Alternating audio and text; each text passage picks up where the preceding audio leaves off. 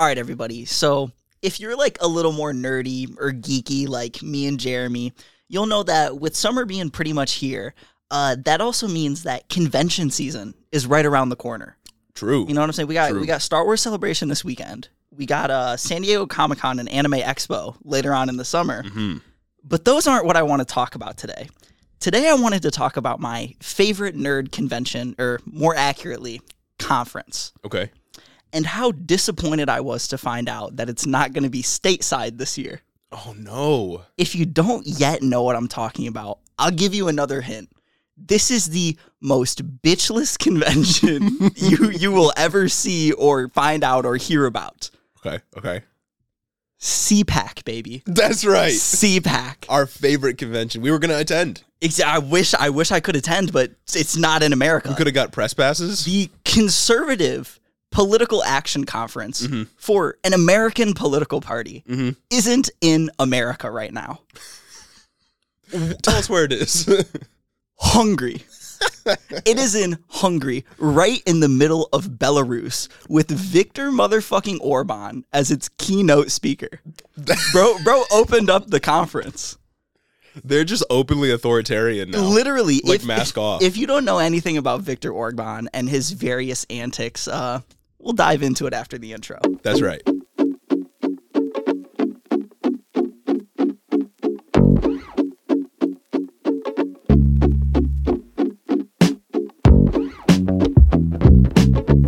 Welcome back to the show, everybody. I can comfortably say with 95% confidence. Okay. A 95% confidence interval? Yeah, that this week was absolutely fucking terrible for the news. So absolutely so much happened. It's ridiculous. We got to talk about a lot. We got to talk about midterm coverage, specifically in Pennsylvania and North Carolina. Facts. We got to talk about some legislation, which is just ridiculous. Oh, yeah. We got to talk about a New York bill. Absolutely. And then we got to talk about Elon Musk. Elon Musk back in the headlines again, kind of. So true. So I hope you're strapped up. I hope you're ready. And I hope you're bricked up for this episode. Oh, yeah. Just like David Perdue in a donut shop, because we got lots to talk about. But before we get into it, you know what I'm going to say? You guys can probably predict. What are you going to say? You know, I'm a consistent person. Okay. Check out Patreon, patreon.com/headintheofficepod. Go to our YouTube, our TikTok, Instagram, Twitter, Discord. Give us some followers. Join the community. Head in the office. Participate. On all those platforms. But for the Discord, you got to go through a link. We're quickly growing. We're about to start doing TikTok lives. Y'all can hang out with us. We're actually doing a TikTok live right after we record this episode. Yeah, Sunday. We're doing it. So you may miss it by the time this comes out. You will have missed it by like 3 days. Unless you're listening immediately on Patreon, then it's going on probably right now. Yeah, but that's happening. So follow us on all socials and make sure you stay up to date on what's going on, because give us some big plans. confidence so Exactly. that we keep doing it. You can also give us a 5-star review. We got several to read today. Several? We got 3 of them. Oh, my God. Leave us a 5-star review on Apple. I implore you. Get your grandma listening to the show. Okay. Get your grandpa listening. Get a friend. Share the show with some friends. Got to. And leave us a 5-star review. I will love you forever if you do that. But I got to read these reviews real quick. So, first one by Alex Brown's 19. Okay. Subject line, the realest of reels. Alex says, Gage and Jeremy absolutely knock it out of the park with this pod. Finally having a pod that says everything I've been thinking is quite enjoyable. Anyone looking for the #1 geopolitical pod might have come to the right place. I'm a true fan of the pod, unlike that turtle from Kentucky. Thank you again for being honest and not holding back on your fire takes, regardless of political party. Also, your Discord is amazing. Peace and love from Cincinnati. Got to. Got the Discord is amazing. And I'm in your head. That's right. That's how I know. We're in your ears and we're in your head. Get That's out of right. my head. Next one from JAZ, subject line, best political podcast out there. Ooh. Jeremy and Gage crush it every week and bring hot and fresh leftist takes every week. They bring great analysis of major news stories and break down problems with our capitalist society with an effective leftist frame. Got to. Just the analytical I'm mindset. so methodical with my thinking. I'm a systems my research. guy. I'm a systems guy. It's true. Last one here, Banger Pod by OM's Man. They say, one of my favorite podcasts to listen to. Wow. And it's also funny and informative. Such a high compliment. Feels like I'm sitting down and talking with friends if my friends were a little bit smarter. Oh. Anyway, love the pod and keep up the great work. Got to. Thank you all for the 5-star reviews. If you're listening right now, You know what to do. Get over there. I don't think we need to tired of persuade asking. you a little bit more. I'm tired of asking. Get over there, leave a 5-star review. We're at like 90 something now. Oh, for real? So that's really Get us exciting. to 100. Give us like 10 to read. That's That'd right. be crazy. That's right. Give us 10 to read. Just make that the whole show. Facts. And then we'll have one news story at the end and be like, Madison Cawthorn did some crazy shit. That'll be breaking news, Mitch McConnell bad. it. True. Nah. That's what we do. Just recycling the same takes week through week. So back to what I was talking about in the cold open. If you don't know who Viktor Orban is, he's basically literally Hungary's authoritarian leader. Bro is straight up an autocrat, right? Yeah. Think of him like Trump, probably a little bit worse because Hungary doesn't have as strong as political systems. Think of him as Trump, but literally worse, with a lot more power. Yeah, him and Trump were good friends historically. Him They're and Trump very are good close. friends. Him and Tucker Carlson are good friends. He's really good friends with this Hungarian journalist who called Jews like stinky pieces of shit. Oh, yeah, that's good. Who was also a speaker at CPAC, so that's fun. Wow, it's like He's fucking weird. He spoke alongside like Hungary's top rabbi, who thanked Hungary as being Israel's greatest ally in Europe and America as their greatest ally like somewhere else. So that's fun. I really love it when our authoritarian leaders, it seems like a trend, our authoritarian leaders are friends with certain media figures that hate minority groups. It seems to like go hand in hand. But Wonder why. But anyway, I wanted to take the time to sort of, re-up our moniker of being the #1 geopolitics podcast, speak truth to power We gotta a little re-up it. bit, Yep. and talk about this geopolitical event by speed running a bunch of quotes from Viktor Orban, a bunch of recent quotes, like within the last few years, right? Real quotes. So basically, this guy says things like "Make Hungary great again." Oh, wow. I wonder where he got that. Wow. And he focuses on Hungary first policies. Maha.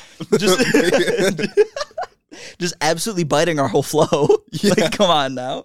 It gets even worse. So basically, he said this. Part of the picture of the decade of war facing us will be recurring waves of suicidal policy in the Western world. One such suicide attempt that I see is the Great European Population Replacement Program. We seek to replace the missing European Christian children with migrants, with adults arriving from other civilizations. Wait, he said he wants to do that? No, he says that's what they're doing. Oh, okay. So just some great replacement theory, basically. Literally. Just some like blatant mask off great replacement. Literally great replacement Good. theory. Nazi stuff. Great. Another quote. I think there are many people who would like to see the end of the Christian Europe. They believe that if they replace its cultural subsoil, if they bring in millions of people from new ethnic groups which are now not rooted in Christian culture, then they will become Europe according to their conception. Wow. Love it. That reminds me of a candidate that Trump just endorsed for like Michigan State House or something That reminds like me that. of a candidate of all the candidates that Trump True. endorsed, basically. This specific one, I can't remember what her name is, but she said something along the lines of God's moralities for everyone.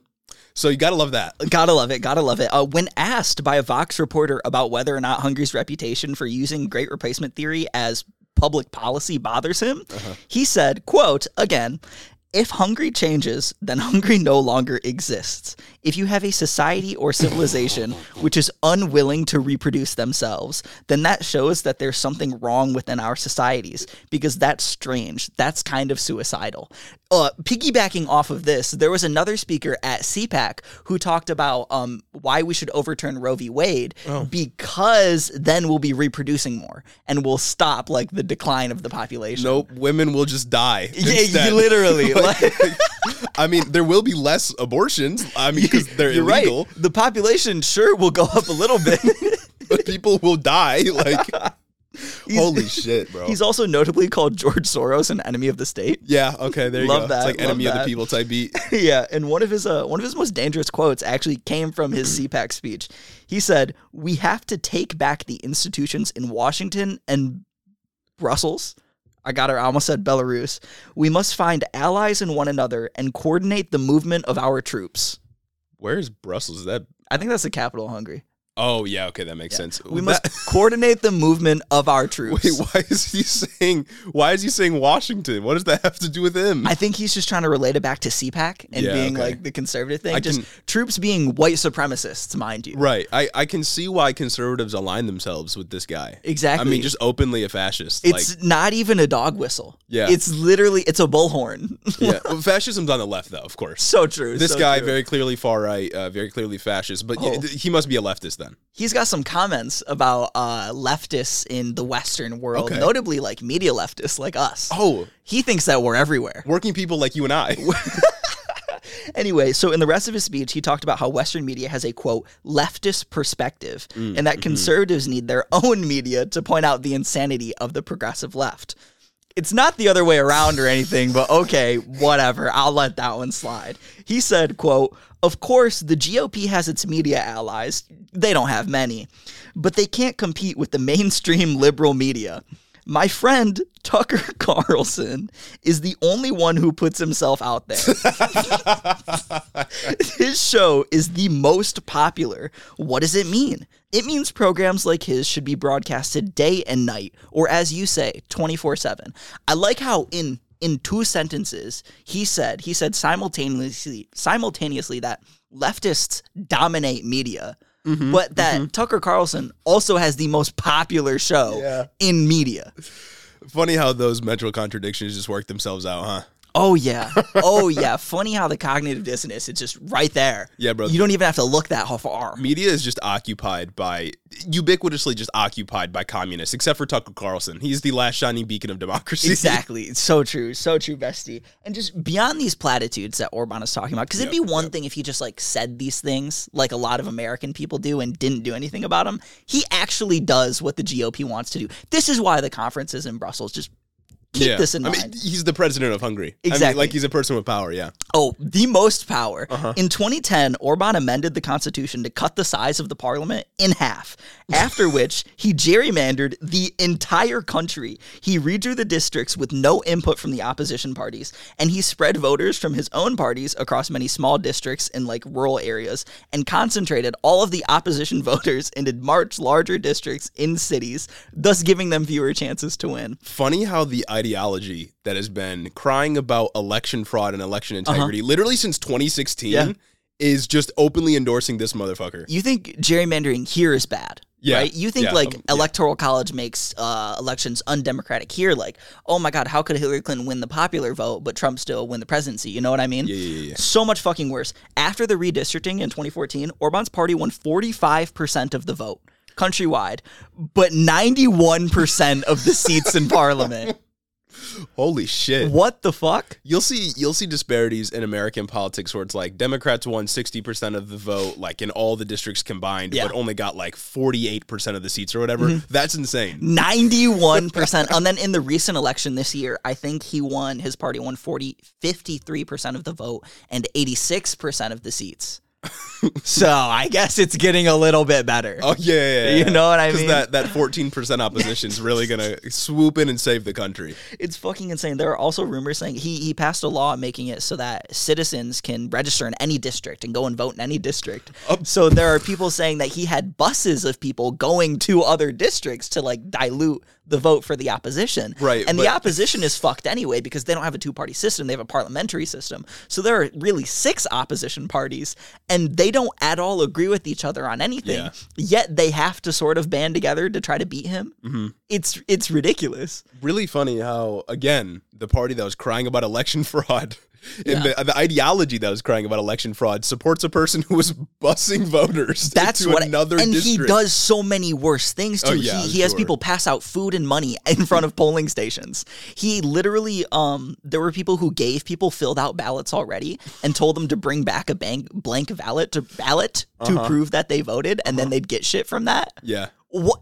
That's illegal. You can't do that. Well, you shouldn't be able to do that. It's really funny how he's complaining about the Christian Europeans being diluted by like immigrants and stuff like that when he's literally busing what I'm going to assume is Christian Europeans to go and dilute the vote of probably they're all Christian Europeans though. There are no fucking communities of color in Hungary. I can imagine.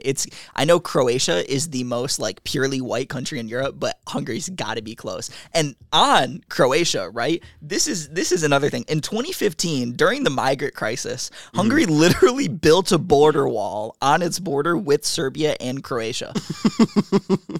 What the fuck? What the fuck? And it's still up to this day. It's still up to this day. And I just think that this perfectly exemplifies the point that we made last week when we were talking about white supremacy. And we talked about how it's a race to the bottom when it comes to exclusion. This dude has straight up said that if you're not Hungarian, you can never be Hungarian.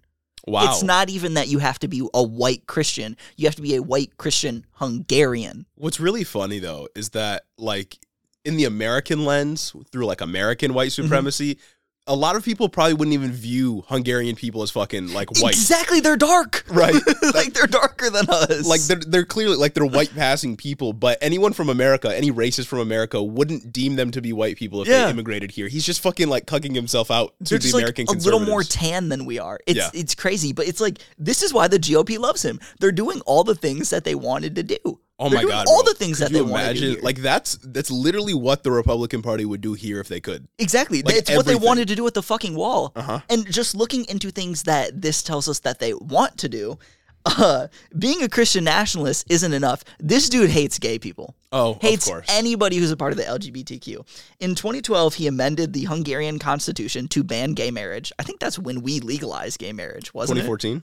2012. Okay, so around the same time. Around the same time, anyway. In 2018, he banned gender studies from being taught in any university. Oh yeah, I'm sure like swaths and swaths of people were just doing gender studies. I know, I'm sure it was so much more than like 2%. I'm sure there's so many fucking people in Hungary majoring in gender studies. Oh yeah, my I bet God. it's millions and millions of students chomping at the bits. It's really a fucking plague. I'm sure so many people are taking a gender studies course. Yeah. Fucking wild, right? I'm sure it's not like a majority of students that never even touch the subject. Exactly. Whatever. In 2020, the government made it so that trans people can't change their genders on government forms. Oh, great. He abolished the Equal Treatment Authority, which was their only institution dedicated to non-discrimination for LGBTQ people. And he also made it so that same-sex couples can no longer adopt kids, writing into the law that a family involves a mother and a father. That's literally what the Republican Party would do. That's what I'm saying. Like That's what I'm saying. This is everything that they would do. I feel like some of those things are just in the GOP platform. Exactly, and it's just like so fucking mask off that they had CPAC in Hungary. Yeah. And then you had Candace Owens. There's a thing I was talking about earlier. You had Candace Owens on, like, giving a speech about how everyone in America is a Marxist who wants to abolish the family because it's central to Marxist teaching that the family is bad. Okay. She will literally sell herself to anybody to get some fucking clout. Like, yeah, Brett, that was Marx's biggest critique. Yeah. His biggest critique in the Communist Manifesto was the nuclear family. It wasn't capitalism or anything. Yeah. That's the part we need to focus on. It's the family. Yeah, bro. A fucking virtue signal. Famously, Marx didn't say that the family unit is just used as a way to get the next generation of workers. He wasn't saying anything like that. Yeah. He was saying that he wants to destroy the family dynamic. He wasn't just highlighting as something he observed. Right. He wasn't highlighting how family units often maintain and indoctrinate their children into the same problematic viewpoints. It wasn't that. He just doesn't want it.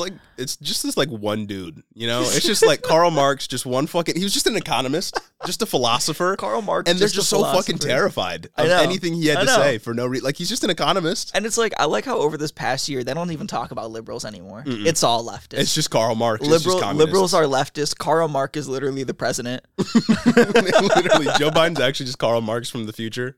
Justin Trudeau's a communist, yeah, you know? Justin Trudeau's actually a communist. He literally is the vanguard of the revolution. Facts. He is the vanguard himself. Absolutely insane. I'm sure there are some more crazy quotes that came out of CPAC 2022 this month, but I didn't really find them because I was focused on the Viktor Orban stuff because I thought that was just insane.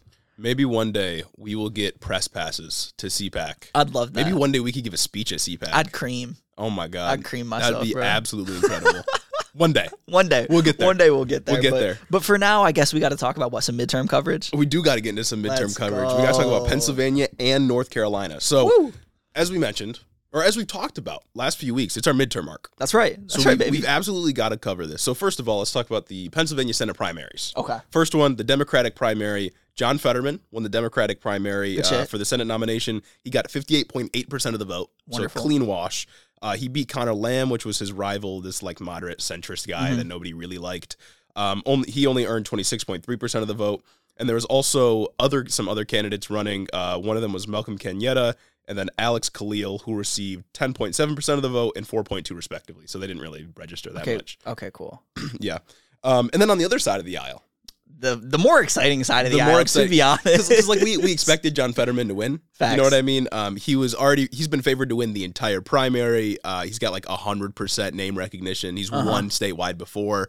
There was no argument. He was that's gonna literally defeat the lieutenant governor. Like he had, it's like not incumbent advantage, but kind of. Yeah, he 100% name recognition. There was no chance that anyone was going to really beat him. But on the other side of the aisle, Speaking of name recognition, speaking of name recognition, the GOP primary is currently too close to call. it's insanely close. With Dr. Oz and Dave McCormick within 0.1% of each other, or perhaps less. I think it's like 2,000 votes that separates them. The article I saw today was that it's like 1,037. Oh my God. So it's way too close to call, and they have to recount the ballots because there's like 1.3 million ballots cast in the GOP primary, or that's been counted so far. And that is like such a small margin of error. Oh, yeah. Or such a small disparity that it could be a margin of error, error in the counting. So they definitely got to do a recount. So absentee ballots are still being counted. Oz is right now at 31.2%, McCormick at 31.1%. And Trump had some advice for Dr. Oz. There's been some interesting things coming out of this race. Trump on his social media platform. Truth Social. Told Dr. Oz to just declare victory because that would make it harder for them to just, quote, find absentee ballots. That's how it works. That really worked with Trump really well. I also, there's another thing I saw this morning. You know how conservatives literally everywhere were talking shit about absentee ballots and mail-in ballots specifically, right? Because they're fraudulent. Crazy how McCormick leads in the mail-in ballots. Yeah. And he came today, recently. Yeah. He came and he like mailed every single district. His lawyers reached out to them and he said, you need to start counting all of the ballots that weren't dated but arrived timely, right? Because there was a court case in the Third Circuit Court of Appeals that established that for the 2020 election, you could do that, right? Which I'm fine with. I think as long as the ballots like arrived on time, you know what I mean? If they weren't dated, they arrived on time. I think if they're postmarked on time, like that's what I mean. Yeah. Like if they're postmarked on time, it's not the voters' fault. That's fine. Like I don't care about that. We don't care about that. You shouldn't really care about that. I just think it's funny that David McCormick, somebody who literally ran on election fraud, is bringing it out. He's whipping out the tools. What was it, 2-3 weeks ago when we covered the Pennsylvania primary on the debate stage? He said he thought 2020 was fraudulent. That's he thought Trump was the rightful winner. And now he's depending on absentee ballots, a form of voting that his party has tried to undermine and make less accessible for people. And it's literally the form of voting in of itself that they're trying to undermine. Yeah. And then he goes a step beyond that to talk about, as long as they arrived on time, even if they don't have a date. Insane. But it was literally the Republican Party in 2020 that was crying about absentee ballots that arrived like a day after. Yeah. But were sent out on time. Yes. That were counted for Joe Biden. I'm sure he tweeted about it. Yeah. I'm sure he did. It's going to be really funny it seems like this is just what's going to happen, that this election is going to be decided based off absentee ballots. Because people like to vote with absentee ballots because it's convenient. It's easy. It's nice. And the thing is, like, if Oz or McCormick wins in the general election, they will go on to vote for policies that make absentee voting harder. Like, it's just... They're so fucking stupid. It's no matter who wins in just this primary election, it's going to be a voter fraud debate. I wonder if it'll like at least maybe fracture some of the party a little bit, but it won't because nobody's going to comment. That's what I'm saying. When you start having no respect for elections, no integrity whatsoever when it comes to losing an election, results just don't matter. Oh, literally. You can just say whatever you want because, like, whether you win or lose, you're going to say that you won. I love it. I love it so much. They're eating each other alive. It's literally the result of endorsing someone like Donald Trump. This is white on white crime. This is literally. You may be wondering, what about the other candidates, though? Kathy Barnett caught a solid third place with 24.7%, despite a late polling surge where she was about even with Oz and McCormick. Oh, okay. So she came in third by about 7 or so points. And then Carla Sands and Jeff Bardos got absolutely washed, trailing with about 5% each. Really funny. Carla Sands shitting all over Kathy Barnett saying she can't win. She was talking shit. Yeah, and Kathy Barnett got 5 times the votes that she did.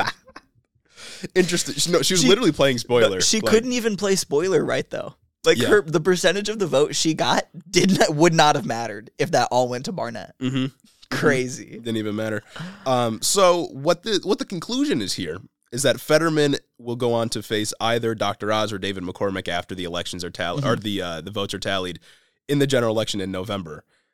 So if you were John Fetterman, if if I was John Fetterman. Who would you want to face? Oz, or 100%. McCormick? You want to face 100% Oz? Oz. Okay. I think that McCormick is better at appealing to people in the middle. That would Yeah. take away from Fetterman's vote. I think that people already have an opinion on Oz. You know Okay. what I mean? Yeah. I think that Fetterman would take it. Okay. See, I think that logic is sound, but I also think that Oz is a well-known, very strange, very weird celebrity personality. You know Like what I the mean? name recognition Right. type thing. And it is true, like a lot of Pennsylvania voters might be in the middle. Oz got Trump's endorsement, so that may push him away from him. But I also think Dave McCormick is literally, he was biologically engineered in a lab. And Literally, that's what I'm saying. He's a like- hedge fund baby boy millionaire. I think that it's pretty easy to run against him because I think John Fetterman's got that working class appeal. You know, he's a big dude. Yeah. He's been working for Pennsylvania for a long time. Obviously isn't this like biologically engineered in a lab millionaire hedge fund China boy. He doesn't look like a fucking wax museum. So, like he I was don't made in know. a wax museum. I would think that John Fetterman should fucking wipe the floor either way. I hope John Fetterman could wipe the floor either way. I feel like it could be an easier time against Dave McCormick, but I don't know. See, because it's like, I feel like, because the idea is like Pennsylvania's like pretty blue. Yeah. Like Pennsylvania's decently like neoliberal blue. I feel like they like the hedge fund types a little bit more than like Okay. the celebrity types. Because I feel like in my eyes, they see Oz as too much like Trump. Yeah. Because that's all he said. That's literally all he's Yeah. ran on is his Trump endorsement. Also, gotta point out how the two people that are leading in the GOP primary, Oz and McCormick, neither of them are fucking from Pennsylvania. Isn't Dr. Oz like from New Jersey and Yep. McCormick's from like some state in the South or something like that? I think so. I think he lived in Pennsylvania for like a little bit. Uh-huh. But like Fetterman's been there. Like Yeah. he's been in positions of power. He's there. lieutenant governor. He Yeah. was the mayor of some city in rural Pennsylvania or something like that. So like, I would think John Fetterman takes it in November, but I guess I don't want to assume. I hope so. It'll be a really interesting race to follow, like regardless. Goofy celebrities have won elections before. Goofy celebrity. Another Pennsylvania race we got to talk about, though. Okay. One that we haven't covered The is the race governor's for race? governor. Dude, I heard that the governor's debate was awful. Yeah. I heard it was fucking putrid. Yeah, the GOP primary for governor in Pennsylvania featured a lot of candidates that were just as, if not more fucking insane as the ones for Senate. Wild. And the guy who won, his name is Doug Mastriano. He won pretty handedly in his election. And he's notable for a few reasons. First of all, he was considered to be further right than most of the candidates on the debate stage. That's all that matters, honestly. And the reason for that is that he gained popularity. He really wasn't that well known. I think he'd run for Senate in like 2018 or something like that in Pennsylvania. He wasn't really well known. He kind of got washed in the primary. But he gained popularity after the 2020 elections because he was a staunch election denier. I love that. And he famously had said, he said, quote, "I saw better elections in Afghanistan than in Pennsylvania." Talking about how Trump got the election stolen in Pennsylvania. You're fucking lying. Because he was he served in Afghanistan, served in the military at some point. It's kind of like how when all the Afghanistan stuff was happening, we rightfully commented on the fact that conservatives actually kind of like what the Taliban's doing. Yeah. With regards to taking away rights, you know? Yeah, didn't Tucker Carlson say like the Taliban's getting rid of gender studies or something? Like, I love that. He's also, Doug Mastriano, also currently a state senator for Pennsylvania, and he previously in 2020 urged his colleagues to throw out the election results for 2020. Oh. He said that he wanted to send his own slate of electors, and he also said that if he's His elected, own personal slate of I guess electors. so. And he also said that as governor, he would be willing to decertify every voting machine in the state. So a pretty good indication on how he's going to handle the electoral college if Trump loses in 2024. But we waste money when we want free health care and like, you know, student debt relief and free college. That's a waste of money. We waste money. We waste time. We're wokeists if we want to do that. Ridiculous. I shouldn't have an iPhone. Potentially his most brutal crime, though, is he was one of the people that helped organize the January 6th insurrection. Oh, that's so cool. He helped organize busing for Pennsylvania Republicans to get to D.C., and he was also there on the day that it happened. Wasn't there drama with busing to DC, or was that Turning Point USA? Didn't they fuck up Charlie the busing? Kirk openly advocated for busing to D.C., and then he deleted his tweets right after because, you know, I love it. violent attack on the Capitol. I love it. Doug Mastriano's also been subpoenaed for the January 6th committee. One of the few sitting elected officials has been subpoenaed. I don't know if he's going to show up, though. Wow. So Don't you literally have to? You'd think. He also, of course, supports a total abortion ban, no exceptions whatsoever. So whatsoever, none at all. I mean, that's kind of like the mainstream Republican stance at this point. I love how the mother's literally gonna die. It's politically unfavorable for you as a Republican to say that, yeah, if the mother dies, it would probably be better to get the baby out of there and at least save one life. See, we'll get to this a little bit later in the show, but Doug Mastriano, he's okay with the mother dying, and maybe the baby's still born, and then the baby goes to a single father who isn't able to breastfeed, and the baby then cannot get any formula because he would not support any measures that would ease the baby formula shortage. So... something to keep in mind. Little teaser there. Turns out that our prediction that the GOP primaries are just going to consist of the most fucking insane people winning was just true. Our expert analysis really came through here. Like GOP primaries are just consisting of electing the most fucking insane far right people possible. Mm-hmm. Like, you can't win being a moderate. They're literally having the conference in Hungary. Like, yeah. They're literally having it in an authoritative state. Like, I feel like a prerequisite for being an elected member of the Republican Party now is, like, you just have to be clinically insane. It doesn't get more mask off than that. It really doesn't. Like, I'm sorry, but when does it get so absurd to where nobody takes these motherfuckers seriously anymore? It's not worth it. Like, there is no amount of devil's advocating you can do to get yourself like out of running defense for authoritarianism. Yeah, and it's like with the GOP Senate primary in Pennsylvania specifically, they had Jeff Bardos, a guy who was a pretty normal Republican that you'd find in like 2008. A Republican that Nancy Pelosi really thinks should be back in power. Right, but instead the people that win or get close to winning are just the most fucking insane bad candidates. Like, they aren't good. Like, if you want to win in Pennsylvania, you would think putting someone like Jeff Bardos against John Fetterman would be better. Because it's like Jeff Bardos positioned himself as this like salt of the earth, been in Pennsylvania his whole life kind of guy. Like, he ran like a good liberal campaign. Right. Like, I mean, Jeff Bardos sucks. Yeah. You know, he's not good. But like, you would think the Republican establishment, if they want to win, would put a guy like that up. Nah, Dr. Oz, Dave McCormick. Because that's exactly what the Democratic Party would do. Right. They would do anything to get the extreme communists out of there. I mean, they found the biggest guy they could. And they had him run for election, and he won the primary. So that's fun. Pennsylvania, I'm praying for you. For real. Come November, I'm really hoping that... Shout out our PA listeners. Yeah, I think for the Democratic governor's primary in Pennsylvania, some dude named Josh Shapiro won. No relation to Ben Shapiro. Darn it. I don't know what the dynamic's going to be, but Doug Mastriano's fucking crazy, so we'll see. When are they going to let me enter like a GOP primary and come in there as an undercover agent and just start spewing the most racist, misogynistic, just anything thing you've ever heard to win the nomination? You probably would win. And then psych. You probably would win. And then you beat the Democrat because they're too... Exactly. That psych. I was lying. I do a new party switch. I started. Yeah, you run the party switch. That'd be hard. That'd be incredible. That'd be hard. Maybe one day. We need some sleeper agents in there. Some more election news, though. Heading to North Carolina. This one's sad. A little bit south. Our boy Madison Cawthorn, friend of the show, tragically lost his primary by about 2%. Not Pog. I know. Late night on Tuesday of last week, he had to call his opponent, Chuck Edwards, and concede. Edwards got 33.4% of the vote. Cawthorn only got 31.9% of the vote. Him conceding, that's how you know he was never cut out for the modern Republican Party. Yeah, you never fucking concede. I was expecting him to be a sore loser. I really wanted him to be a sore loser. But Madison Cawthorn did have something to say. Because on his congressperson page, like official Representative Cawthorn Instagram page that like Instagram gives politicians. Yep. You know what I mean? Yep. He posted a list of names on Instagram. The orgy names? No. I wish. That's what I'm like. He should have just came out and started like saying names. Like, he literally, there's nothing he can lose unless he gets hit by the heart attack gun. Like, there's nothing for him to lose.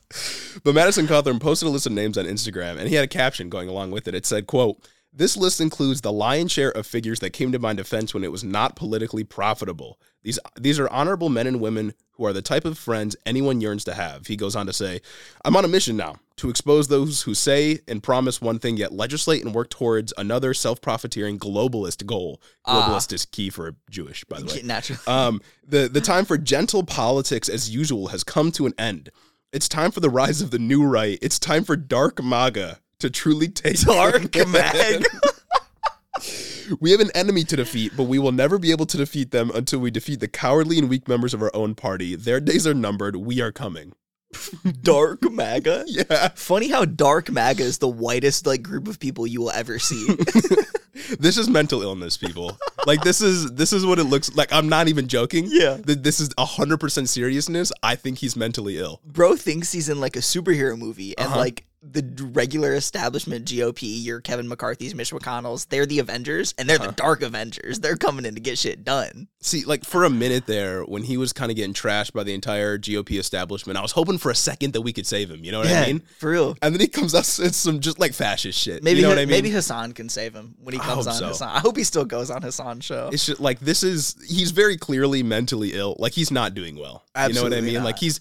Like this reminds me of like a teenage boy when he was like 14 or so that fell down the right-wing pipeline, probably had some right-wing parents, and now he just like hates everyone around him. Nice. Probably hates himself a little bit Bro too. was literally standing up for Donald Trump. He was Yeah. like a golden boy, and now it's all taken away from him. Yeah, like this is sad. You know what I mean? He should have just waited to make the orgy comment till after his primary. I know. And like dark MAGA, does that imply the existence of light MAGA? And like also like MAGA was already pretty dark. Like what could this possibly entail? Let's examine the etymology of this phrase. In some other not midterm news, but still Okay. related to elections, Ginny Thomas is back in the headlines. Virginia Thomas, Clarence Thomas's What did wife. she do this time? It was revealed that she, in 2020, or the aftermath of the 2020 elections, had urged election officials, or Republican officials in Arizona to overturn election results. Oh my God! What a shock! She had emailed two people, Russell Bowers and Shauna Bollock, two state representatives from Arizona. Okay. She emailed them to fight back against election fraud, Of course, quote unquote. unleash the Kraken. Yeah, something like that. And at first, it seemed like this was just like an automated message, like Okay. one of like the campaigning messages. You know, people just like send yeah, out like one of the blast ones email. Trump sent out after he lost to Right. just steal money. But then the both of them responded and it was like, well, if you have an actual like issue that you want to raise with the elections, then you can go to like these people and submit a concern, that kind of thing. And then she responded, like handwritten message, saying that like they need to overturn the election results and like be good fighters for Donald Trump and stuff like that. Oh my! She sent a letter by carrier pigeon. Probably. Probably. I absolutely would not be surprised. But just really fun to note that Clarence Thomas and Virginia Thomas are just doing corruption together. It's not a conflict of interest. Yeah. It really isn't. I mean, it's more stuff being revealed that Clarence Thomas tried to cover up. You know what I mean? Because he was the only justice to vote against Trump White House documents being released to the January 6th But committee. it's our fault for disrespecting the Supreme Court and that institution. Just like last week when he said that, guys, you don't believe in the institution anymore? No. I think this is more evidence that Ginny Thomas might have been the leak of the Roe v. Wade decision. Oh, you think so? I think You it was so? her. It must have been. She's trying to dodge responsibility, dodge the headlines. You know what I'm saying? Maybe. Maybe it was Ginny Thomas. Maybe. Because, you know, I mean, she claims her and Clarence don't talk about their private or their work life. Oh, of course, yeah. Spouses definitely don't talk to each other about their work life. Yeah, you know, spouses definitely have, you know, that like a marriage relationship. You know, being married to someone for a long time.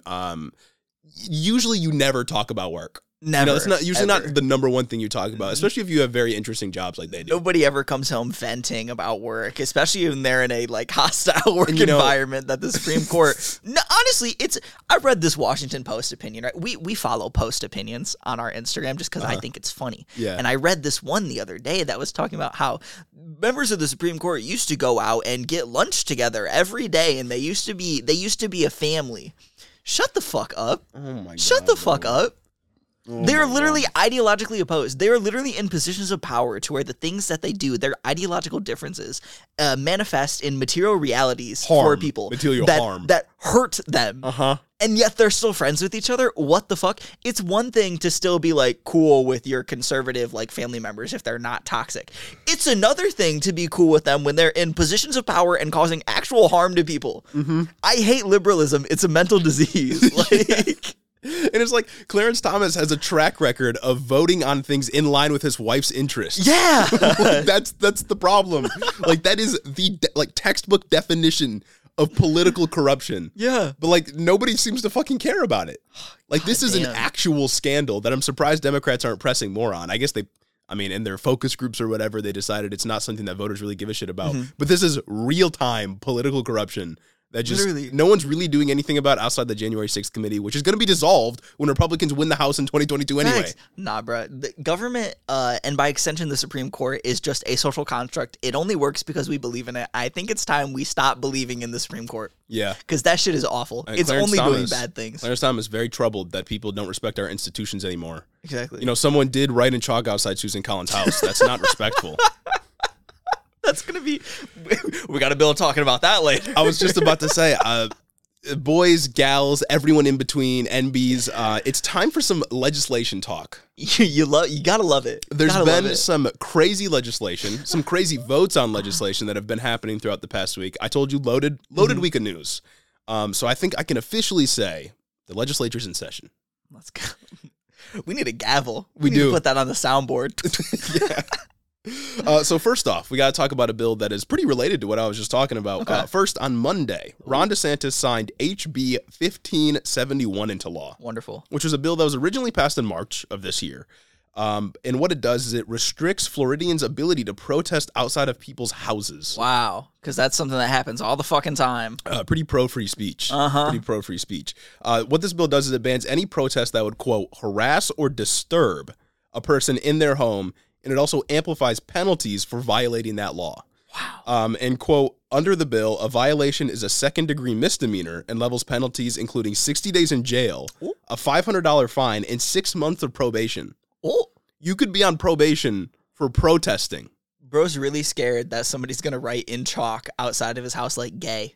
Somebody's Yeah. going to put gay in his driveway. Yeah. And it's like, according to the bill, the police have to, like, give you a warning first. That's...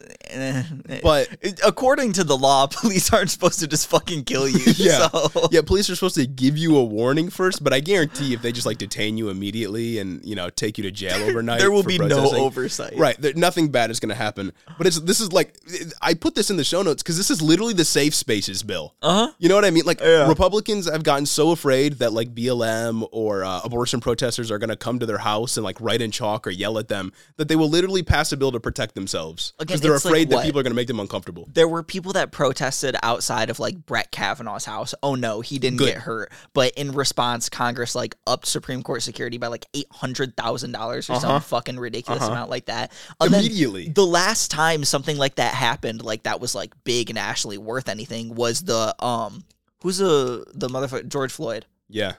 They were protesting outside the cop's house. Derek Chauvin. Yes. And they didn't do anything to him. They did nothing. They just sat there with picket signs. That's Like, the thing is, like, first of all, this isn't, I'm sure it's not that common to happen in Florida, of all places. I'm pretty sure it doesn't really happen. Second of all, blatant restriction of the First Amendment. Yeah. That I thought that they fucking cared about. They've been crying about free speech on Twitter and other social media platforms for like years at this point, and they don't want you to protest outside of people's houses because it could make people uncomfortable. And lastly, people aren't getting fucking attacked. No, and there are already existing laws like against this. You can't go on private property. You can be trespassed from private property.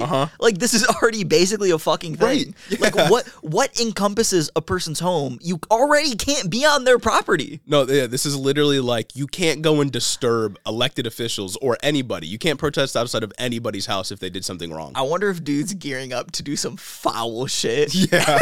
He's like, let's get this out of the way now. It's just like, oh my God, blatant restriction of the First Amendment. It's not like protesters are busting inside of somebody's house and beating the shit out of them. And even if they were, that's illegal also. Yeah, literally, these things are already against the law. Yeah, like you're just making it harder for people to express their views. And because the reason they're doing this is because going outside of people's houses and protesting is one of the few effective forms of protesting.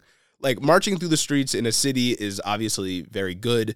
I think it is virtue signaling in a good way. It is making your voice heard in a good way. But what really makes these people uncomfortable is when you pull up to their fucking home. Yeah, That scares them.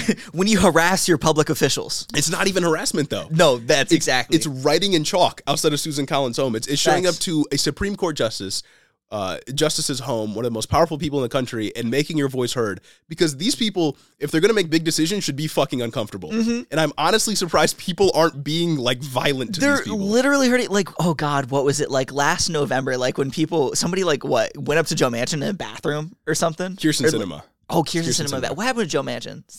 Did somebody row up to his houseboat? They unanchored it, That'd be so. floated away.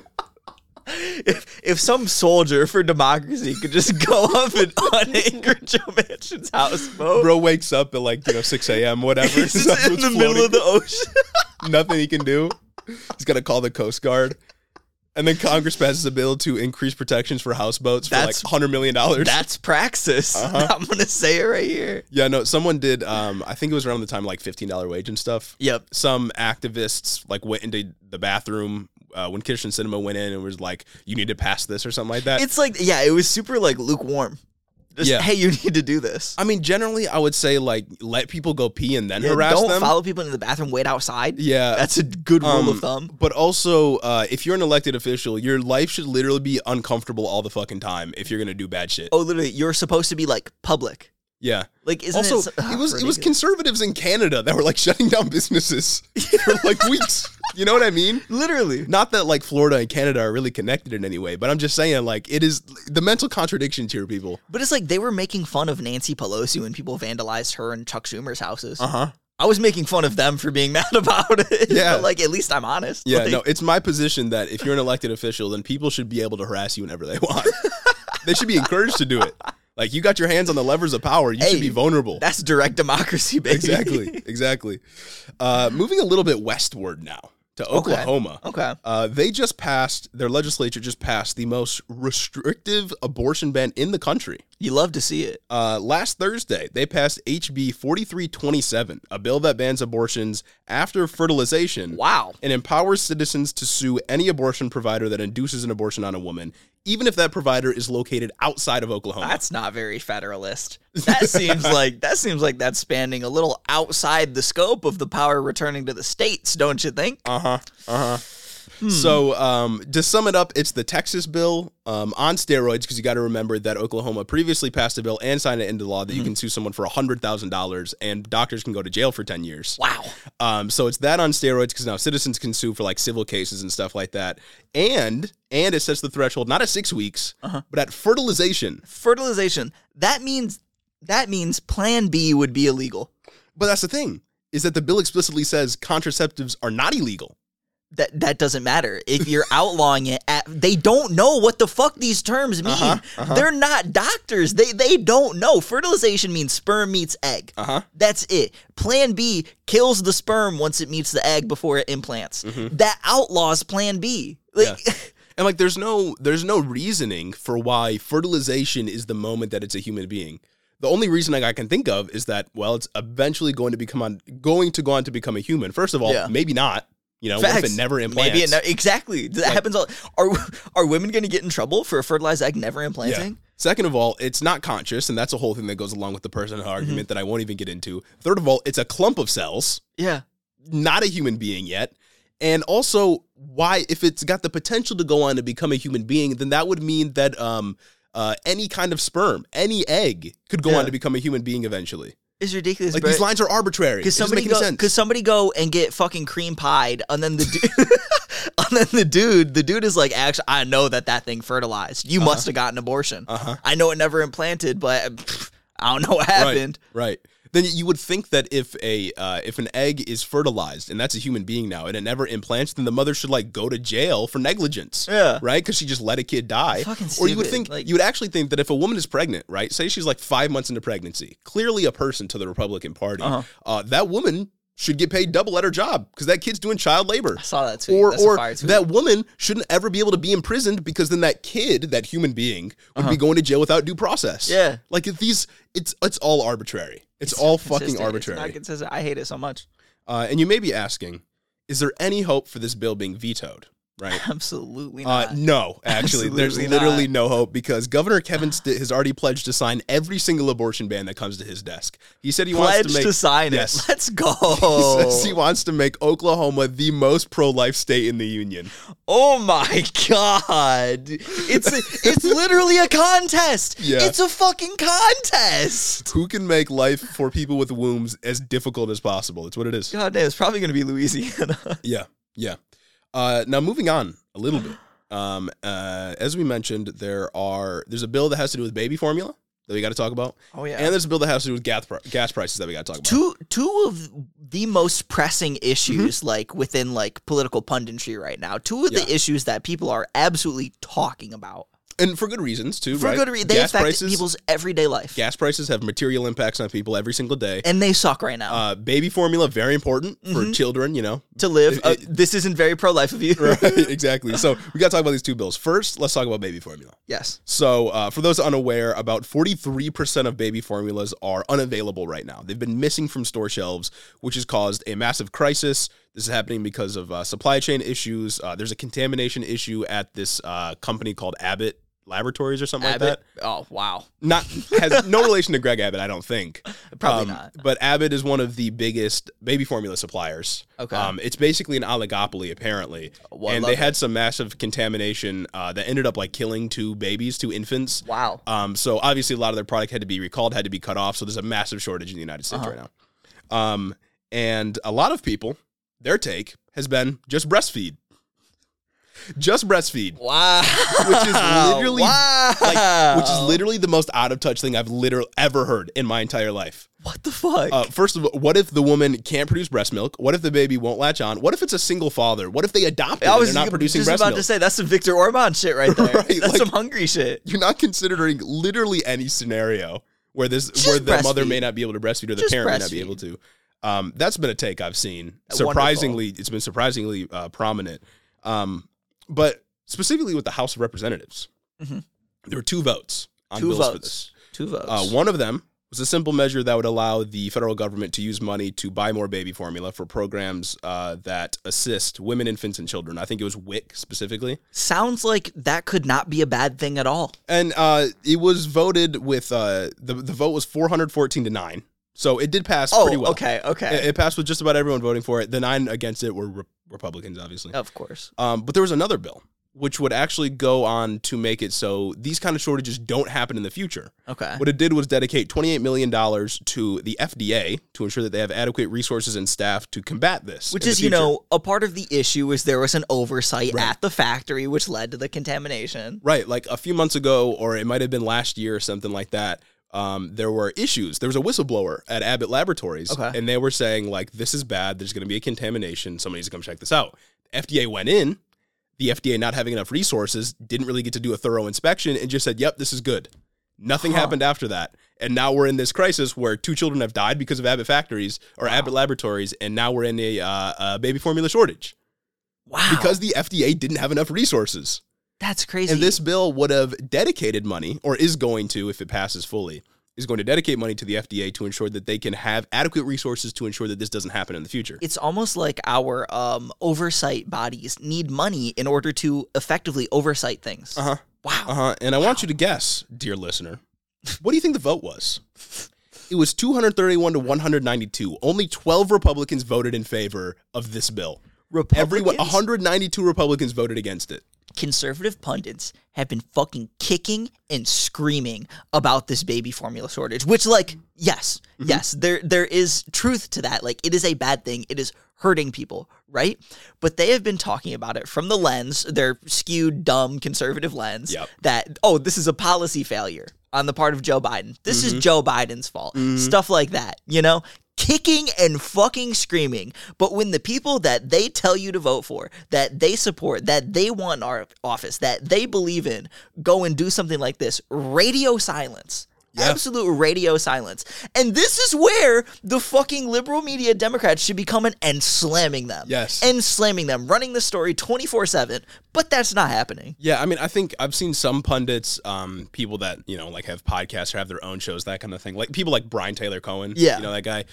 Like people like him are slamming the Republican Party, but you're not going to see this like plastered on CNN for the next month. But they don't have audiences of millions of people. Well, kind of. Like Brian Taylor Cohen's a big guy. He's an actual journalist. But they're not CNN. Right. They're not on everybody's TV all the time. Right. Like this is a massive issue that is impacting probably millions of children, millions of mothers right 1,000%. now, disproportionately low-income families, and the Republican Party almost unanimously voted against this bill that would allow the FDA to make sure this doesn't happen again. Not very pro-life.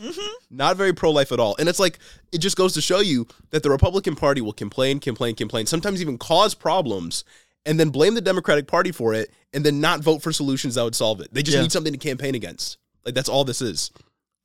So not great. Not great. Love that. Love that. And the only real critique I've seen of this bill from the Republican Party has just been like, but big government. That's it. It's like, oh, but the FDA is the one that approved the factory in the first place. So you want to give more money to the FDA who like let this go on? It's like, yes, so they can actually look at things. If the FDA isn't like fucking omniscient, then they must not be doing their job. Must be big government's bad, and Right. state government is the perfect size. Bro, the FDA must be omniscient even with the little funding that we give them. Facts. And if you want to give them any more funding to ensure that, babies can live, survive, and mothers, don't lose their kids, that we force them to give birth to, by the way, then that's big government. You can't do that. I love it. And I also just love the absolute milquetoast response from somebody who handles the supply chain directly, Pete Buttigieg. Oh my God, Pete bro. Buttigieg coming out the gate saying, well, this is a private sector function, and we live in a capitalist society, so the private sector is what needs to sort Yeah, this out. he said, we live in a capitalist society. This is a free market issue, and it really seems like private companies are supposed to deal with this, not the federal government. Exactly. Clearly, that's what the Republicans were thinking of when they didn't pass this bill. The free market can't fail, and if there's any areas or any times when it seems like industry is failing, it's actually government's fault. Guys, have you ever heard of the invisible hand in laissez-faire economics? It will clearly spank you when you've been a bad boy. I hope so. I've been a very bad boy. The other bill we got to talk about, though, Okay. is the one that has to do with gas prices. Oh, another issue that conservatives have been kicking, screaming, farting, shitting, pissing all over the Throwing walls about forever, throwing up, convulsing. They've been pissing, shitting, farting, cum when it comes to this issue. All at once. All at once. Literally all at once. So this is another bill that's passed by the House. What it did was it aimed to reduce price gouging, specifically in gas prices, by outlawing excessive charges for gas at the pump. It did this by empowering the FTC to pursue legal action and investigate anytime there's like a perceived violation on behalf of some company like ExxonMobil, that kind of thing. Yeah. It's not clear that this bill was really like that powerful. It wasn't gonna really do much. From what I saw, it's going to create a body that will explicitly manage these things. Yeah. Which I think is a good thing. Yeah. I think that should just be a thing in general. Yeah, it created a new unit at the FTC, Federal Trade Commission, that would focus solely on monitoring gas prices and ensuring that companies aren't just price gouging. Specifically ensuring that if prices are raising in gas for some reason, that it has to do with like a supply side issue, Natural. rather than the company just raising prices to make, to profit off of some crisis or something like that, which is what they're doing right now, by the way. Sounds good, right? Oh, sounds perfect. Sounds pretty reasonable. Sounds good. Sounds like something that probably should have already existed. Gas is very important. On God. We have other units in the federal government that monitor things like food prices and stuff like that. Just makes sense. It's a commodity people Should be need. a thing. Well, the Republican Party didn't think so. And 4 Democrats also didn't think so. Yeah, because the vote was 217 to 207. Again, Wow. 4 Democrats. Wow. Voting against it. With gas prices averaging like what, $4.60 right now across the country. I paid $4.78 for gas the other day. Right. It seems like the Republican Party literally doesn't fucking care if you have to pay a lot at the pump. Yeah. But they will complain as much as possible about it. Because you're impeding with the free market. Yeah. Again, you are impeding with the free market. You're impeding the free market, and it's Joe Biden's fault, though, that this is happening, not the free market's fault. Exactly. Everything good Yeah, is the free so market. true. Everything bad is Joe Biden. And price gouging is okay, especially if you're Thomas Sowell and you write in one of your books that price gouging during Hurricane Katrina was actually a good thing, and that's just a part of the free market, and you have to take that on the chin. Yeah, bro. It's really like the free market is such a natural process, and the decision to raise prices during a time of crisis for people that really need these commodities, that's also a very natural process. Exactly. That isn't happening just exclusively to make more profit. Now, you may be wondering, what's the reasoning here? What's the reasoning here? What's going on? Why is this happening? What's going on? How is this going to affect The working Republican class Party Americans? somehow claimed that this would actually worsen the gas crisis right now, not make it better in the future. Wow. Specifically, Republican Debbie Lesko in the House Okay. says she voted against it because, quote, first they blamed it on COVID gas prices. Then they blamed it on Putin. It's not like gas literally went to $0 a barrel during like the onset of the pandemic, and so gases were at a historic low, and so any increase from then on was like a perceived increase in gas prices, and it's not like there were massive supply shocks and OPEC companies, which we covered on one of our episodes. Thank you very much. Get this, though. She said they blamed it on Putin, And now they're blaming it on mom and pop gas stations who are What? who are struggling to get by. What the fuck is a mom and pop gas station? Yeah, they're blaming it on Exxon- British Petroleum. Exxon is what I think of when I think mom and pops. Fuck? When have you ever seen a gas station that wasn't explicitly like a huge company? Yeah, bro. When I think like, small business, I really think the energy industry. Dude, words don't fucking mean anything anymore. Mom and pop these mom and pop retailers like Target and Walmart are getting hit the hardest with this baby formula shortage. Like they're just making shit up. It's so funny. Like mom and pop's gas stations. Name me one gas company that's just owned by a family. Literally, like how the fuck? I don't think in my entire 21 years of existing, I've ever seen a gas station that wasn't British Petroleum, ExxonMobil, Marathon, any of the other fucking big ones. Like, what? Yeah. So that was a pretty interesting quote there. And I really love, I think this really exemplifies how, again, similar to the baby formula stuff. Yeah. Republicans will complain nonstop about a crisis. Yeah. Kicking and screaming, shitting and farting. Blaming it on Joe Biden, blaming it on the Democrats, even if they're the ones in power. And then they will do absolutely nothing. They won't even offer policy alternatives to fix the problem. I saw the only person that voted no to this that I saw actually offer a policy alternative was some fucking Democrat. And they said, actually, instead of doing this, I think we should temporarily get rid of the gas tax, which is like, yeah, that would like lower prices for a little bit until the companies with no oversight from the new FTC body raise the prices back to what it was before the gas tax was taken off just to profit.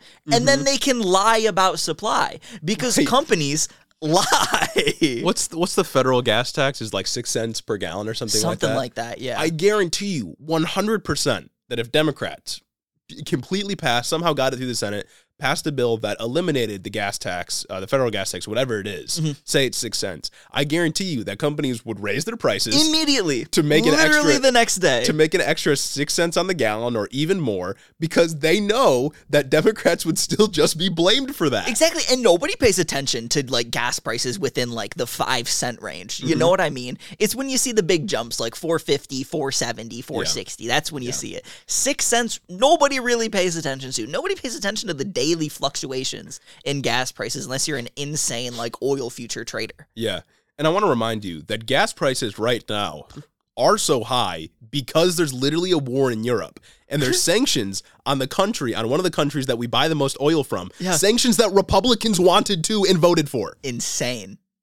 I love it. Yeah. And I also want to note that in other places of the world right now, like in countries in Europe and places like Japan, gas prices are higher there in USD than they are here. In Canada, they're like $8 a gallon. Yeah. Like USD, they're $8 a gallon. And like they're just making shit up. I know. They're just making shit up. Like it's not some domestic policy shift. It has nothing to do with fracking, nothing to do with pipelines. There's a war in Europe. There are pre-existing supply chain issues, and there's literally still a pandemic going on. And everybody's just fucking silent about this. Yeah. Even the free market conservatives, they're not even coming out here like, oh yeah, well, this is just a function of the free market. You have to take it on the chin. It's Joe Biden. It's Joe Biden's fault. It's Joe Biden's fault. They cannot ever admit that the free market can be wrong. You got a bunch of like liberal, neoliberal, conservative economists that are getting mad at Democrats when they say, no, it's corporations price gouging during a time of crisis because they know they can profit when everyone thinks it's going to be Joe Biden's fault. But that's literally what it is. Yeah. Like you can put the graphs of how much a barrel of oil costs and how much gas prices have increased next to each other, and oil barrels have only gone down. It's like an X. Yes. It's like an X. These prices are not at market equilibrium. Crazy. Crazy. And again, it's got nothing to do with domestic policy. Nothing's really changed in our energy policy. I know Joe Biden said no new fracking permits, but there's still fracking happening in the United States. There's still a bunch of unused land too. And it seems like I don't know the specifics on this policy, but I know Joe Biden said he was going to release 60 million barrels of oil or 20 million, something like that. It was something like that, from reserves. And it seemed like gas prices went down marginally for a bit, and now they're back up again.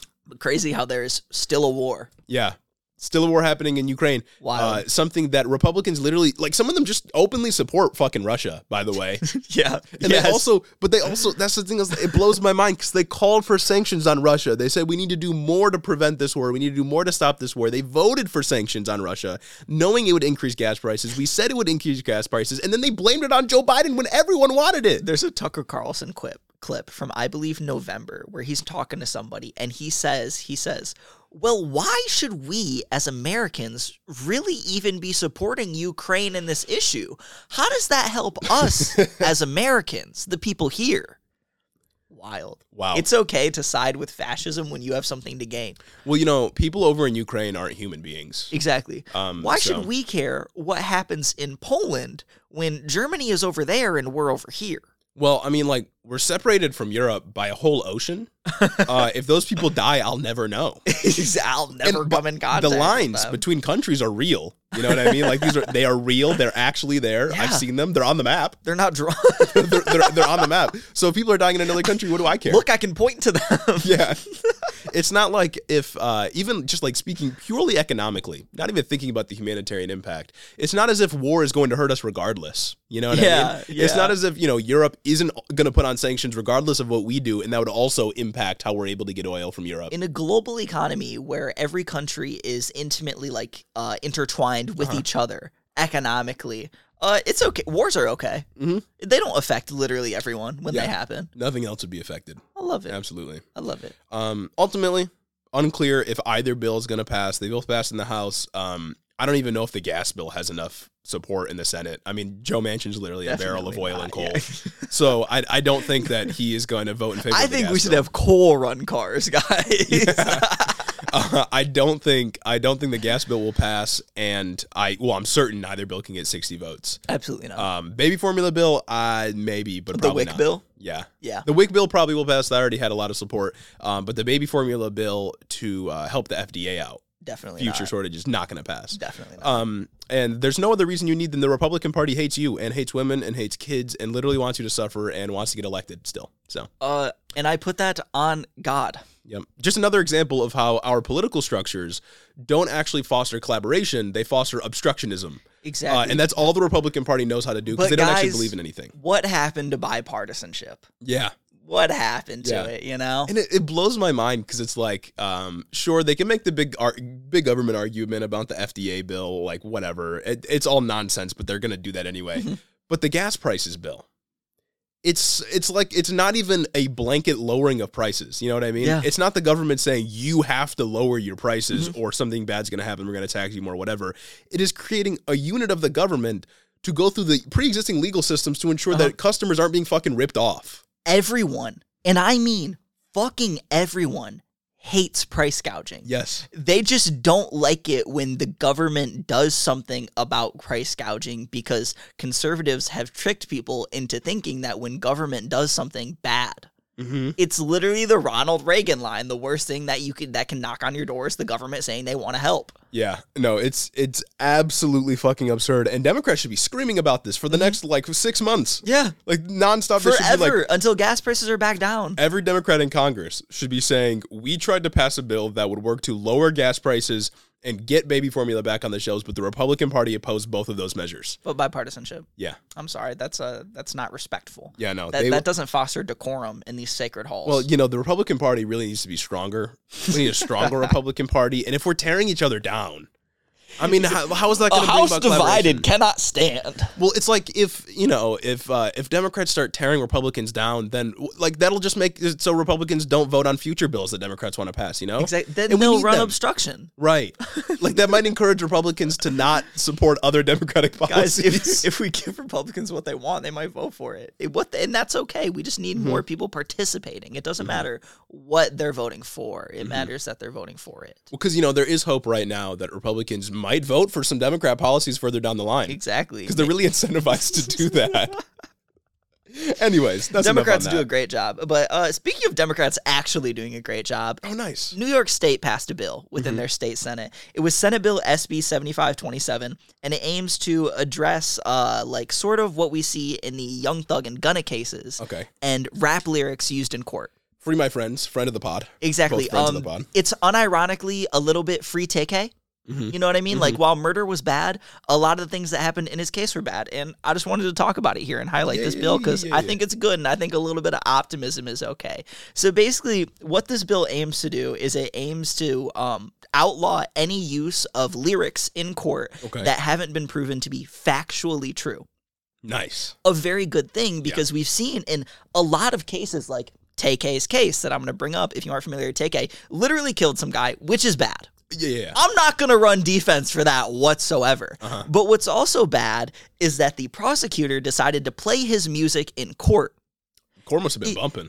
That's what I'm saying. The race unironically goes crazy. Like, I'm sorry, Court it does. Must have been, like, going crazy. It does. It do. Roll Exhibit 5. It's just everyone bumping in the courthouse. Fuck.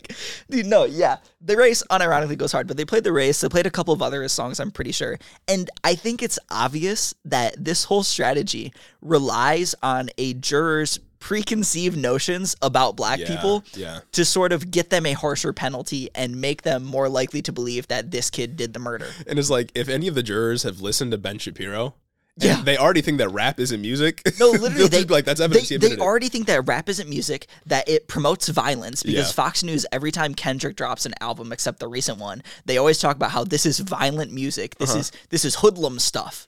There was famously somebody talking about, what was the DNA, I think? Yes. Like on Fox News, and they were like, look, he's saying like kill people. Or no, he sampled it in DNA. Like, I think he was talking about Good Kid, Mad City. That's what it was. Or To Pimp a Butterfly, and then he sampled it within DNA. Oh my God. No, it's insane. It's insane. And rap lyrics are used in a lot of cases strictly to hurt black people. You know what I mean? Because it's just racist. It's just racism, as you'll find a lot of the legal system is, but this is more explicit racism. Yeah. You know what I mean? I mean, it's explicit racism, and it is like a direct repression of free speech. That's what I was going to say. Like, it's free speech. You're directly attacking freedom of expression. Like, you're really going to hold a artist liable for, like, themes of his work. Right. You know what I mean? And you know that, like fictional themes of his work. You know that white people in, like, rock and roll that are saying, like, I want to kill this person are not, they're not being, like, prosecuted for that stuff. Cannibal Corpse, the fucking metal band, literally has a song about how I keeps guns in my house for murder.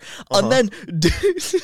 Dude got, I think, his house raided for doing illegal activities, and they found that, yes, he has guns and human skulls in his house. Like, that lyric is factually true. I think that's okay, because, if it's factually true, but that's a whole nother thing, and I think it's funny that now, like, what, our lawyer's going to be specializing in capping your rap? You're going to have music theorists in the courtroom. You're going to have lawyers up there saying, I think Tory Lanez is totally fronting about being from the streets. Right, the district attorney's office is about to hire some music theorists. Denzel Curry is definitely no Florida Jit, if you ask me. Your Honor, but is he a Florida Jit, though? But is he really a Florida Jit? Did Vince Staples really grow up in these streets? Judges, like, Fifth Circuit judge is going to have to listen to the new Kendrick Lamar album. Have to listen to the Baby album. The Fifth Circuit Court of Appeals are going to have to listen to a North by Vince Staples. Just like, you know, that one viral video from a while ago, it was like some white mom talking about how it came on the radio, and she said it word for word. She phonetically pronounced the N-word. Oh, yeah, I remember that video. That's but funny. anyway, I digressed. And I just wanted to highlight that bill because I think it's strictly a good thing for protecting not only freedom of expression, but also just trying to get rid of racism. Which is great because no one's ever brought up a metal lyric. No one's ever brought up a rock lyric in court. Yeah. Maybe in the 80s you had people talking about how rock and metal are violent, but it was never used against people to put them in jail. Yeah. And in Tay-K's case specifically, he was a 17-year-old who did a very bad thing. Like, I will admit, murder, very bad. Not defending that. But he's being put away for 55 years and then some for that crime. As a minor. For something he did as a minor. His whole life is gone now. And they use the lyrics to help make that sentence harsher. Yeah. You know what I mean? Yeah. Ridiculous. Because it's like, he did something awful, but again, like you said, it would just be using that music in court is just to play off of the racial biases of people in the court to make it so this person is punished even more than to be fair, the racial biases of the judge. Let's be real here. Yeah. And the judge as well. Because, like, if you were just in, like, a common court case and, you know, it's some black rapper and the judge is already racist, Mhm. and then they hear the music, they're going to be more racist. It's Yeah. just it's gonna like activate something in their brain. No, where literally. they become more racist. It's like you when the RICO charges against Gunna and Young Thug first dropped, you saw a lot of people making memes like, this is me undercover in the jury when they play and then they play a Young Thug song and they're bumping to it. It's like that, but unironically happens. Like it's ridiculous. It's absurd. It's absurd. Yep. And I wanted to talk about a good thing that happened this week. I'm about to specialize in capping your rap. Oh shit, get me in there. Yeah. Get me in there. You are no Florida jit. I'm gonna be a sleeper agent. As soon as they turn on the music, I'm gonna be like, I'm gonna activate. You but in didn't a really good way. you didn't really grow up in these streets. Just the whitest fucking lawyer. Yeah. Did you mean it when you said you grew up in these streets? Anyways, moving on to our last story here. Oh, fun one. Last story of the day. Quick trigger warning for topics of sexual assault. Yes. You're susceptible to that. Because we got to talk about Elon Musk. So Almost last every week, week it seems. oh my fucking God, I'm tired of hearing about this guy. Last week, Business Insider, the publication, Yes. reported that Elon Musk exposed himself to a SpaceX flight attendant, rubbed her leg without consent, and asked for an erotic massage. Oh, who did, wow. He also apparently offered to buy her a horse if she was willing to, quote, do more during this massage Oh. on a flight. Oh. This happened back in 2016, and these claims were brought up in 2018 after the flight attendant was starting to lose shifts because she kept refusing to do this stuff because she didn't want to. Naturally, because you're just trying to do your fucking job Yes. and not be sexually harassed. Because, you were hired as a flight attendant, Exactly. not a personal masseuse for Elon Musk. Yeah, not an escort. But she thought she was being retaliated against because she was starting to lose shifts because she refused to do, sex favors for the wealthiest man in the world. Someone who has an immense seat of power. Yeah, and in 2018, SpaceX settled the case by paying the flight attendant $250,000. Wow. And making her sign an NDA, of course. Yeah, so naturally. she can't talk about naturally. I loved Ben Shapiro's tweet about this that said, oh, he only paid her $250,000. That means whatever he's trying to cover up must not have been that bad. You see that? You know what I'm talking about? I didn't see that, but I believe you. Fucking insane, dude. $250,000 immediately to me sounded like an admission of guilt. That's what I'm saying. That's a lot of Because money. I know Elon Musk at one point tweeted that at Tesla, he would always fight false accusations and he would always work to settle true accusations. And this is at SpaceX, also Elon Musk owned. But it's not Tesla, so he didn't say it for SpaceX. Let's move the goalposts You know real what I'm quick. saying? Dude, and I just also want to talk about, we tweeted about this, obviously, and somebody got in our replies and said all he did was expose his penis to her. That's not that bad. I'm sure she's not traumatized. Yeah, this commenter who may have been one of the bots that Elon Musk has been complaining about so much. I hope. Said, I'm also a woman, and someone exposing themselves to me wouldn't be that bad. Cool. Like, good for you. You still can't do that. Yeah. You can't sexually assault people at work. Still illegal. It's still very illegal. Now, apparently, for some context, this woman had become a flight attendant with the purpose of being a flight attendant. Yeah. In the story, they talked about how she just wanted to have a job where she could travel and enjoy her work, that kind of thing. And then she was encouraged after she started. Again, not a part of the hiring process. Yeah. She didn't know it was going to be a soft job requirement. Basically, she was encouraged to start giving Elon Musk massages. Wild. Already was wildly inappropriate, mind you. Yeah. She was also encouraged to use her own money to take masseuse classes. And she obviously refused. The richest man in the world can't eat. I'm sick, bruh. I'm fucking sick. It's eat the rich. Yeah. And about this, Elon Musk actually had some words to say because he literally can't help himself. Of course. He first said there's, quote, so much more to this story. And then he said, I exposed so much more of myself. he also had said on Twitter something like, name one scar or deformation about my body that you remember if this is a real story. But He basically said, tell me what's wrong with my penis. no if way. You remember it. No way. Yeah, he tweeted it. He was like, if these accusations are real, then you can tell me what scars or visible marks you saw on my body. That's how you know right there that he did it. Yeah.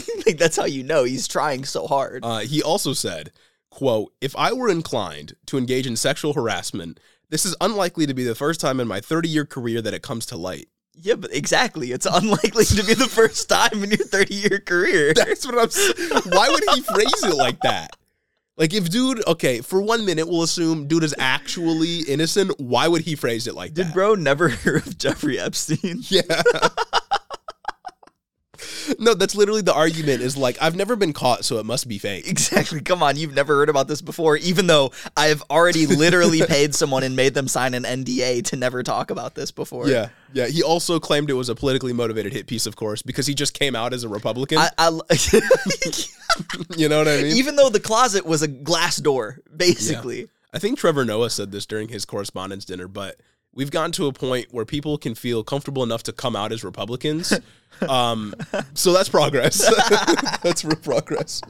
No, but he said it was a politically motivated hit piece because on Twitter he just said like political attacks against me are going to increase over the next few weeks. And he dropped that like a day before the news broke, right? Yeah. It was either 1 or 2 days before the news broke.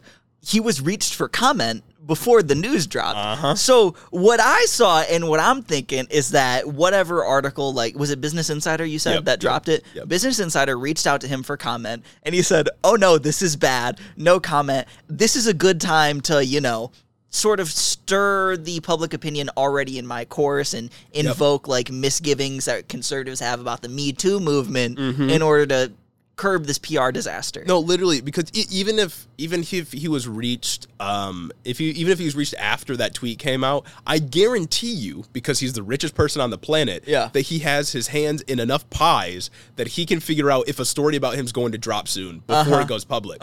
So I guarantee he's just trying to get out ahead of this and blame the media and say that, no, I'm the real victim here, not the person that I traumatized. No, it's a political attack because nobody's ever attacked Democrats for sexual harassment. And like what he said is literally what came true because he was saying, I'm a Republican now, I'm a Republican voter, and Republicans came to his defense because they cannot help but defend a sexual harasser. I think it was Lauren Boebert literally said, like, look, he identified as a Republican and now he's being attacked already it's the Me Too movement out of control. Like, come on. Lauren Boebert was probably the girl in our fucking replies on that tweet. It's probably her sock account. That shit's great. When my husband exposed his penis to me, I didn't mind. Yeah. I married him. I liked it, in fact. No, it's literally just, he knew this was coming down the pipeline, so he came up with an excuse to try to blame the media and dodge responsibility. That's all it is. God damn, bro. And you may be wondering how this all came up, because the flight attendant, like I said, did have to sign an NDA, which, side tangent, NDA is incredibly predatory already. Especially in a situation like this. NDAs should not exist. In any fucking capacity, I will say. But her close friend didn't sign an NDA. And her close friend, she confided in her before she signed the NDA. So that's why the story's coming to light. Always talk to your peeps. So her friend is not legally tied to maintain secrecy or anything. And that's who gave the leak to Business Insider.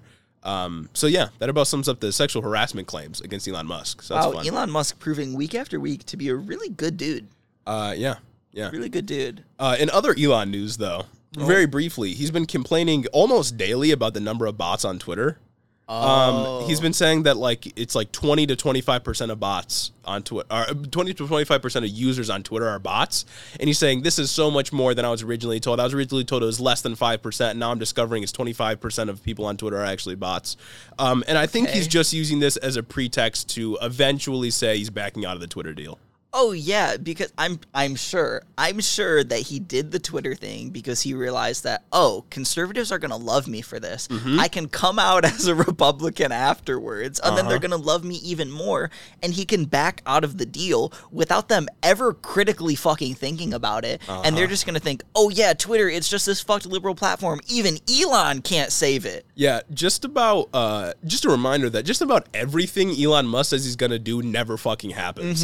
The Cybertruck, the Hyperloop, literally everything he said about SpaceX, like all of it is just kind of a fucking facade. And anything that does get done is because of the workers that he doesn't pay enough. I think that he said in 2017 that he just had contracts approved to build a Hyperloop from DC to New York. Yeah. Or something like that. That never fucking happened. Yeah. The Las Vegas Hyperloop happened, and it was a disaster. But Greg Abbott has done more for interstate travel than Elon Musk has. And that's not saying much. That's a deep cut. That's not saying much. And he might still go through with it. It might still end up happening, but I'm going to guess that he's laying the groundwork for him to eventually back out and say, like, oh, well, it's not my fault, and wipe his hands of it all. Because, he's literally an expert at dodging responsibility. Yeah.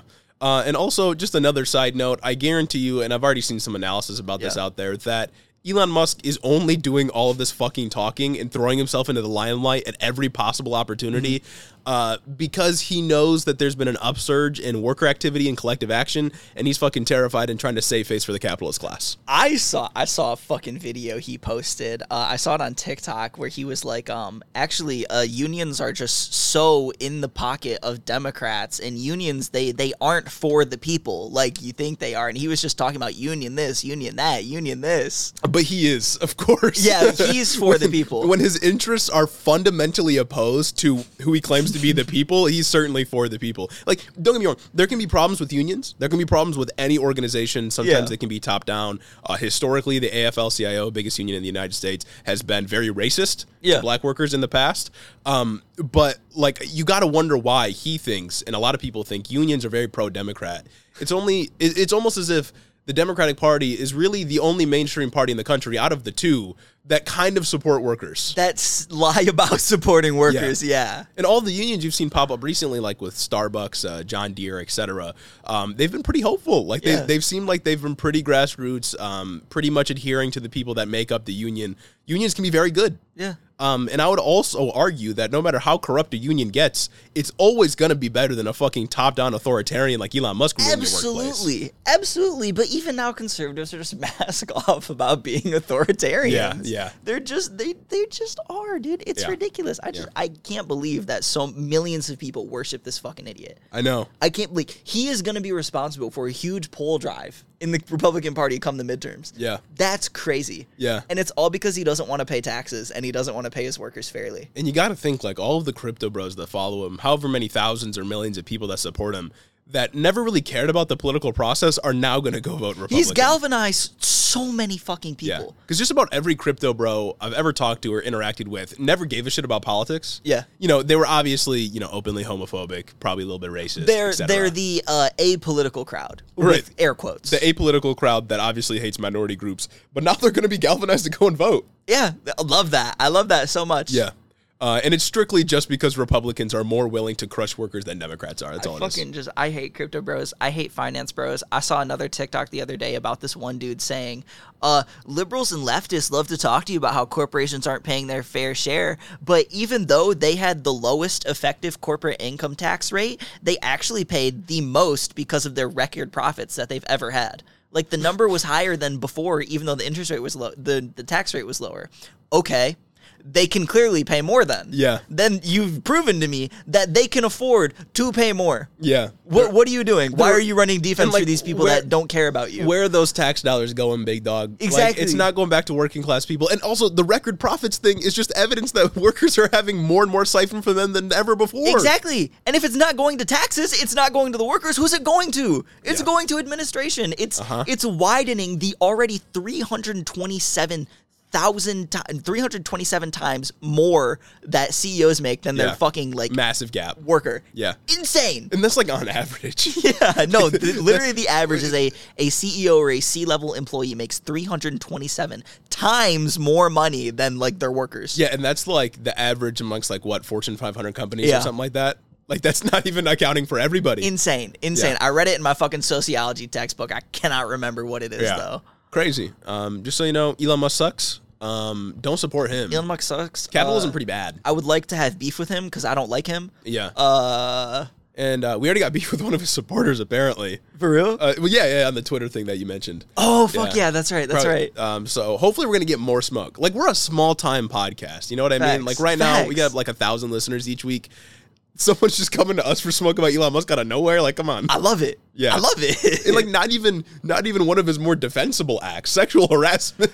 Literally, it's not even like they were saying, no, actually, crypto's the future. You just don't understand how markets work. You don't get this. It's not that big of a deal that he just whipped it out for one of his They weren't even denying the accusation. Fucking insane. Absolutely insane. This person accepted the accusations as true. It's like they said they're a woman, too. Like, okay.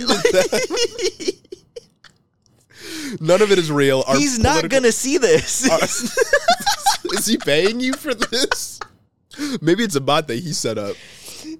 Oh my goodness. Our political environment is not real. None of this is real. It must be a simulation. She tweeted that and thought, he must want me for real. I wish he would expose himself to me. I would like it. Anyways, I think that ends the episode. I hope the news wasn't too terrible because it was kind of awful this week. Yeah, Kind of bad week. News wasn't that great. But before we go, one day we're trying to be a Fortune 500 company. Oh God. One day we're trying to widen even more, bump that average up of gap between worker and capitalist. Absolutely. So we got to thank the people that started it all. We got to thank our financial backers, the people who are getting us to that Fortune 500 status. Could not do it without. So we got to give a special thanks to Cricket Scrapbook Layouts, Nikki Nine Lives, Keaton Kraut, Terrence Nicholson, Chris the Postman, Christy Beck, Talia Katz, 40% Spite, Andrew Harris, Mike Chaplinsky, Mattias T, John G, The B-Plot, Clayton LaForte, Ash Fairblood, Mark Yeager, Sarah McRoberts, Derek Messina, Dylan B, Satan's Bench Recycled, The Mind Sculptors, Kaz, Caleb Joy, Jim Bobs, Carl D, Rich Toro, Tari, Gavin Meyer Maldonado, Hunter W, Verlaki, and Jeremy's mom. Love seeing all those new names. Love seeing those new names. Lots of new names. Thank you all for supporting the show on Patreon. From the bottom of my heart. You guys are going to make us probably the number one profitable company in the world one day. I'm hoping. Yeah. We're gonna need to pump these numbers up. Yeah, we're gonna start just like a mega media company. Yeah. And we're gonna pay people literally nothing. I'm gonna figure out how to exploit all of you. Yeah. And you're paying for it. That's right. You're paying for it. You're supporting this dream of ours. Thanks for listening, everyone. Have a good week.